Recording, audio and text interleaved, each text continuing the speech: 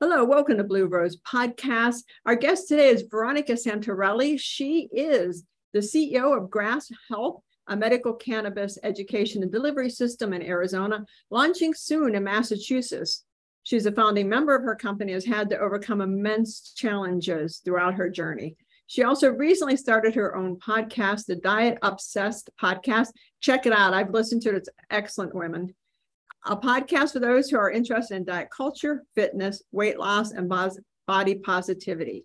She's extremely passionate about natural approaches to improve health and prevent disease as we age, hence her over 20 years of experience in health and wellness. Like many women, Veronica has had to push past self-doubt, insecurities, financial challenges, and discrimination to strive towards her goal, and she's just getting started. Welcome to the show, Veronica. How are you today? I'm great. Thank you so much for having me, Karen. I have so many questions. I don't know where to start. I mean, when you read, because you're a CEO of a large company. I mean, well, not huge, but yes, I am a CEO. And you getting involved in medical cannabis when it was just kind of coming into the mainstream. Yeah, we got back in 2014, and we could just see that there were a lot of industry problems that we were hoping to help solve. So as a CEO, people often, when people meet CEOs, they never think of self-doubt, insecurities, any of that. They think, if you're the CEO, you've got it 100% together. And, so to come out and admit that you have those challenges, what made you able to become more of a voice for women to look and say, okay, this is how I've done it?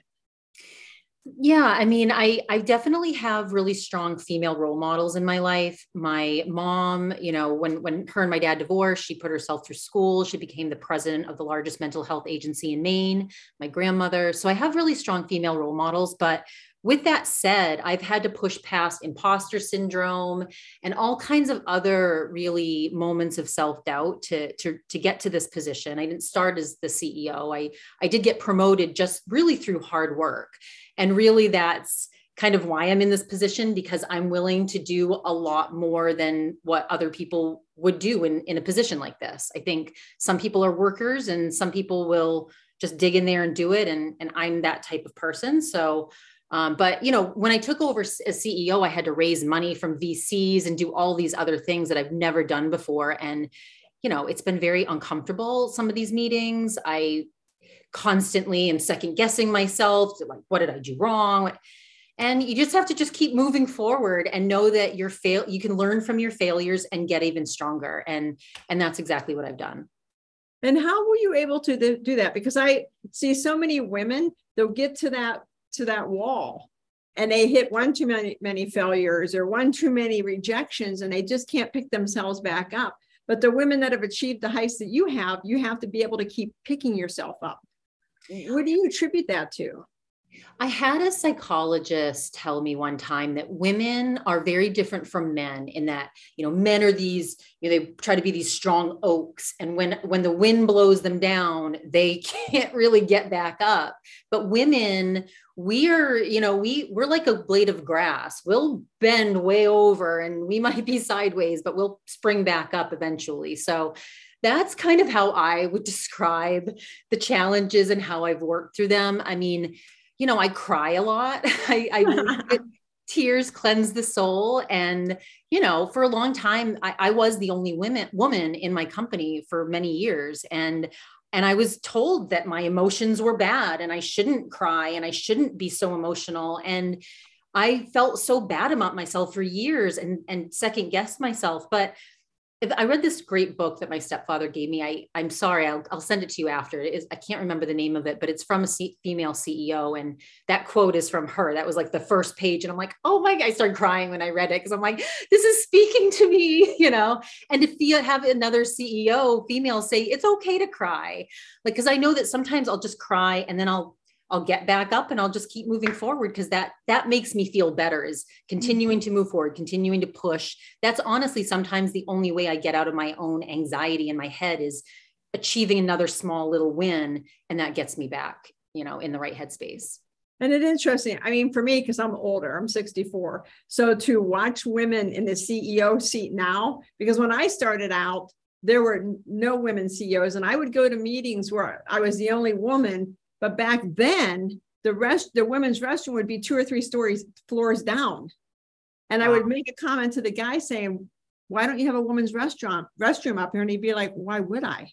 Yeah. So I mean, things have changed immensely. But, you know, when you watch these battles. No, and your story is very inspiring to me. Like I've listened to a lot of your podcasts and, hear some of the challenges that you've overcome is very inspiring, Karen. Well, thank you. I think when you get to medical cannabis, we actually talked off before we started talking here. I found myself at a medical cannabis conference, long story. And we went through the exhibit hall, which, this kid loves free gifts. And, most of the free gifts are still sitting in a bag because I didn't understand most of what they handed to me. But I was surprised that when you looked at the top level folk, not the salespeople on the floor, but the top level, they were all men. Mm-hmm. I still can't believe how many men were in that room. And I kept looking around saying, besides the women holding the little trays, where's everybody at? Yeah. So it's admirable that you're a CEO in that industry. Thank you. And yeah, I started in my company being the only female. And since then I end up hiring a lot of females and I don't discriminate against men. I just, I obviously choose the best candidate for the position, but I also know that women are very powerful creatures and we hold ourselves accountable a lot of times to a much higher standard than, and we're held to that by society. And so I've had a lot of success hiring women and, the company that I was in when I was in the weight loss industry, it was like 99% women. And so that was another place that I had a lot of inspirational female leadership in front of me were these powerhouse saleswomen that were leading this company, the vice president, the COO, they were all women. Now the 2 owners were men, but I worked with really successful women that were very inspirational and pushed through a lot of boundaries to get to where they were.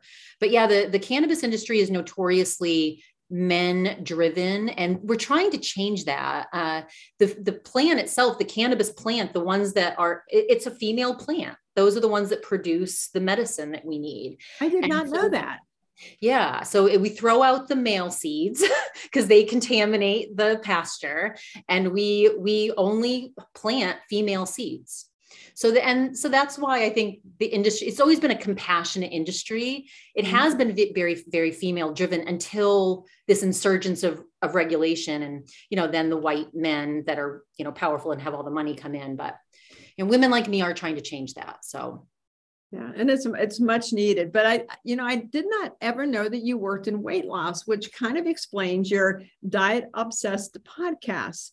Because body positivity, I mean, probably every woman listening to this right now is shaking their head, saying, what a big thing. Well, and so I spent, before I started Grasp, my cannabis company, I spent 6 years in the weight loss industry and then another 6 years in the fitness industry. It's a science-based fitness industry. And I've lost 30 to 40 pounds a couple times in my life. And my dad died way too early. He died at 68. He's somebody that if he had had a little bit more balance, if he had eaten a little bit more nutritionally, if he had moved his body at all, he would not have died so early. And so to see how his eating habits, how his lack of activity, was detrimental to his health, it made me very passionate about health and wellness and fitness and nutrition. And so I thrived in the weight loss industry and the fitness industry. I loved it.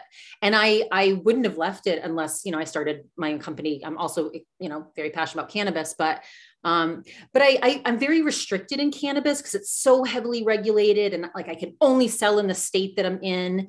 And so I was feeling very confined and, and I've been hearing your podcast with encouraging women to do their side hustles and I'm like, I need a side hustle. I want to do something where I'm not restricted. And, I don't have a lot of financial resources right now, but, a lot of stories of success come from people just doing what they love as a hobby, and so I was like, and I never had broadcasting around me. I never thought radio or broadcasting could be in my future, but then podcasting became a thing. And I'm like, oh my God, I could start my own podcast. And I didn't know how to do it. But I figured it out in a month. I figured out how to edit, how to tape, how to upload and all of that. And I just said, let me just start. And I just did. And I've done it every week. And I just talk about what I love. I talk about fitness and nutrition and all this stuff. And because there was this backlash recently, like there is a backlash on diet culture. And I get that because not everybody, like the patriarchy and, you know, men who've owned these diet companies have created this image that we have to look like a Victoria's Secret model, which is ridiculous, right? Mm-hmm. So I understand that backlash to diet culture, but I also understand there is a need and a place for people that want to lose weight for their health. So this podcast is trying to kind of balance those two ideas. And there is a place for people that want to lose weight and eat nutritionally and be focused on their health and weight loss. But then everybody doesn't have to fit into this mold of what society is saying, this is what you should look like.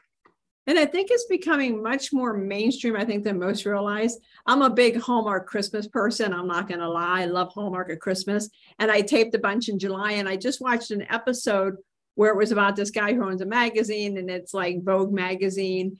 And one of the seamstress is a size 16, and they end up switching over, you know, for the full figured woman. And I thought, this is such a great hallmark, is all the women that are sitting out there. And I guess they said the average woman in America is a size 16. Right. Which I was fascinated by that. And I thought, you know, look at this. Hallmark is using their platform, their holiday shows, when everybody watches their Christmas shows, to start getting into that. So it's something that's so needed for women out there because they've spent their lives trying to become these size 2 models. And exactly. You know, and one of the things I do on my podcast is I review other podcasts that talk about this. So there's this podcast, Diet Starts Tomorrow, and it's these younger girls. They're probably a decade younger than I am. They're like in their 30s, and they're the anti-diet culture movement, their body positivity, their intuitive eating. And so I review some of their podcasts and some of the topics they have. And I 100% agree with you. The average woman is in a larger size body, but that's not held up, but it is happening today, which is a wonderful thing. It is a great thing. And I always, you know, when I talk about weight, I truly believe that weight is a result of something. You know, there's something burning and churning within. Yep. That weight serves as a spiritual protection. Yep. And if, you know, women would understand that, if they would just start looking within, you know, and thankfully people like you are out there talking more about this to understand it's okay to have issues running. Yeah. You know, we all got our stuff. 100%. And you talk about, because didn't you talk about your like how your mom would make comments to you? And yeah, I have the fat gene. I believed it for years. I believed it up until like 15 years ago. I really, truly, and I'm a medic. I was a medic in the military. So I should know no such thing as a fat gene, but I believed. Well, and so many of our parents, grandparents, they put these little seeds in us, right? They say these things to us that make us think, oh, am I not good enough? Am I, you know, how am I supposed to look? What's acceptable? And, you know, it can go both ways. I mean, my family really encouraged eating, and it was all about food and love, and other families are trying to take food away from their kids and creating other issues because of that. So we're all a little messed up in the heads. And, you know, I think what you're trying to do on your podcast is get people to look inward and work on themselves. And I think that's really important, that we all look inward and work to improve our happiness and our mental health, and, you know, and strive for our dreams and what will actually make us happy. Yeah. And I mean, when I listen to you and look over your career, because I always look for patterns, and it's interesting because you've done fitness, weight loss, medical cannabis, and I'll be interested to see I always call it the what's next. Yeah. Your legacy move. And I know you're too young to be thinking of legacy move, but I see women moving younger and younger, starting to be like, okay, I've made my money. I've made how am I going to leave an impact? And I'm fascinated because you have these 3 key elements right at an intersection at possibly one of the most perfect times in society, because women are finally looking and saying, hey, I'm okay the way I am. I'm 100%. Great. Well, and I do see somewhere in the continuum in the future, these worlds converging, because there is, like, a lot of athletes use cannabis as an anti-inflammatory agent and for recovery. And there absolutely is a correlation with, like, and the endocannabinoid system that is our receptor system for cannabis. It's tied to our metabolism. I mean, I've had patients that have lost over 100 pounds once they started a cannabis regimen. So, and the science definitely is not there yet. They're researching it right now, but there are certain chemical makeups that can affect metabolism with cannabis. And I'm like, I want to do something in that world, you know, and I don't know, again, what that will look like. But there's even certain foods that interact with our cannabinoid receptors. So I'm really fascinated in that vein of science and where it could lead in my future. We should have opened with this, because I was saying that I'm like, I want cannabis if it'll help me lose weight. I got a whole bag filled with stuff. I don't know what it is. Let's have a call after this, Karen. But it's interesting because when people think of cannabis, especially at my age, they go back to the 60s, although I'm not old enough to have gone to the 60s, and they don't realize how amazing cannabis is. And I just read yesterday in a Sunday paper that they're talking that everything's mainstream now. And, they're going to start getting away from the medical cannabis and just start calling it what it is. And it's cannabis. I mean, it's medical, but you know what I'm saying? That people are just like, okay, well, let's just open it all up. Yeah, I mean, that's always the big debate, right? What's the difference between medical and recreational? Because people are walking into recreational dispensaries and purchasing cannabis for health-related reasons. I think in the medical world, where we really want to be taken seriously is like your world, Karen, like assisted living and skilled nursing and hospital systems where cannabis patients are still discriminated against often. I just had the other day a resident with dementia. Her doctor's on board, her neurologist on board. She got a medical card. She has the prescription for it, but the assisted living community, the CEO is like, nope, we're not going to allow sensible administration and storage on our property. And I'm like, you're creating a hardship here. This is a legal medicine that's approved by the health department in Arizona.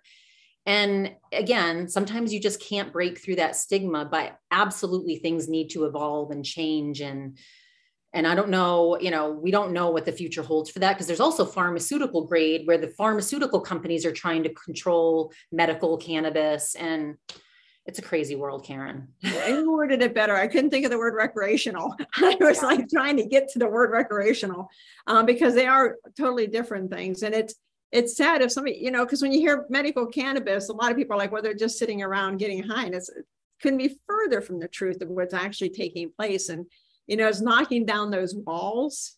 Yeah. And you would have thought that'd be done by now, but that's why we have warriors like you.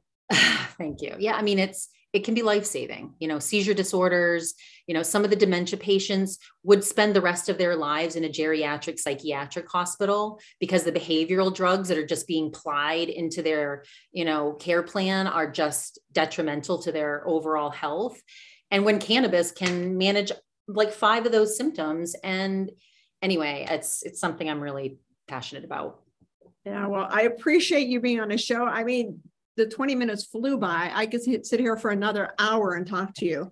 I mean, there's just so much information that I think needs to be out to the public.